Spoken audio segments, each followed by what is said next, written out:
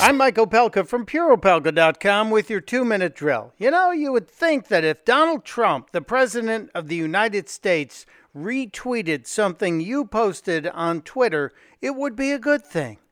I would think it would be. This was not the case for Terrence K. Williams, a comedian whose tweet was retweeted by the president, and that got him death threats. Ever since President Trump retweeted me, people have been sending me death threats, threatening me every single day, telling me I better watch my back. Death threats against a comedian because he happens to be a Trump supporter, he happens to be black, and he happens to be a conservative. And it gets worse. Social media outlets like Facebook are after him too. And now Facebook is after me. Facebook has sent out their fact checkers to fact check my page. They are telling my followers that my page is fake news, that my content is fake news. I am a comedian. How can you fact check a joke? You can't.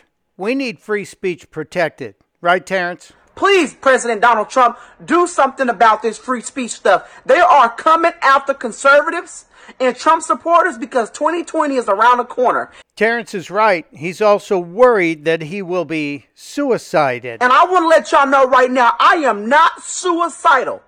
I have not been having suicidal thoughts.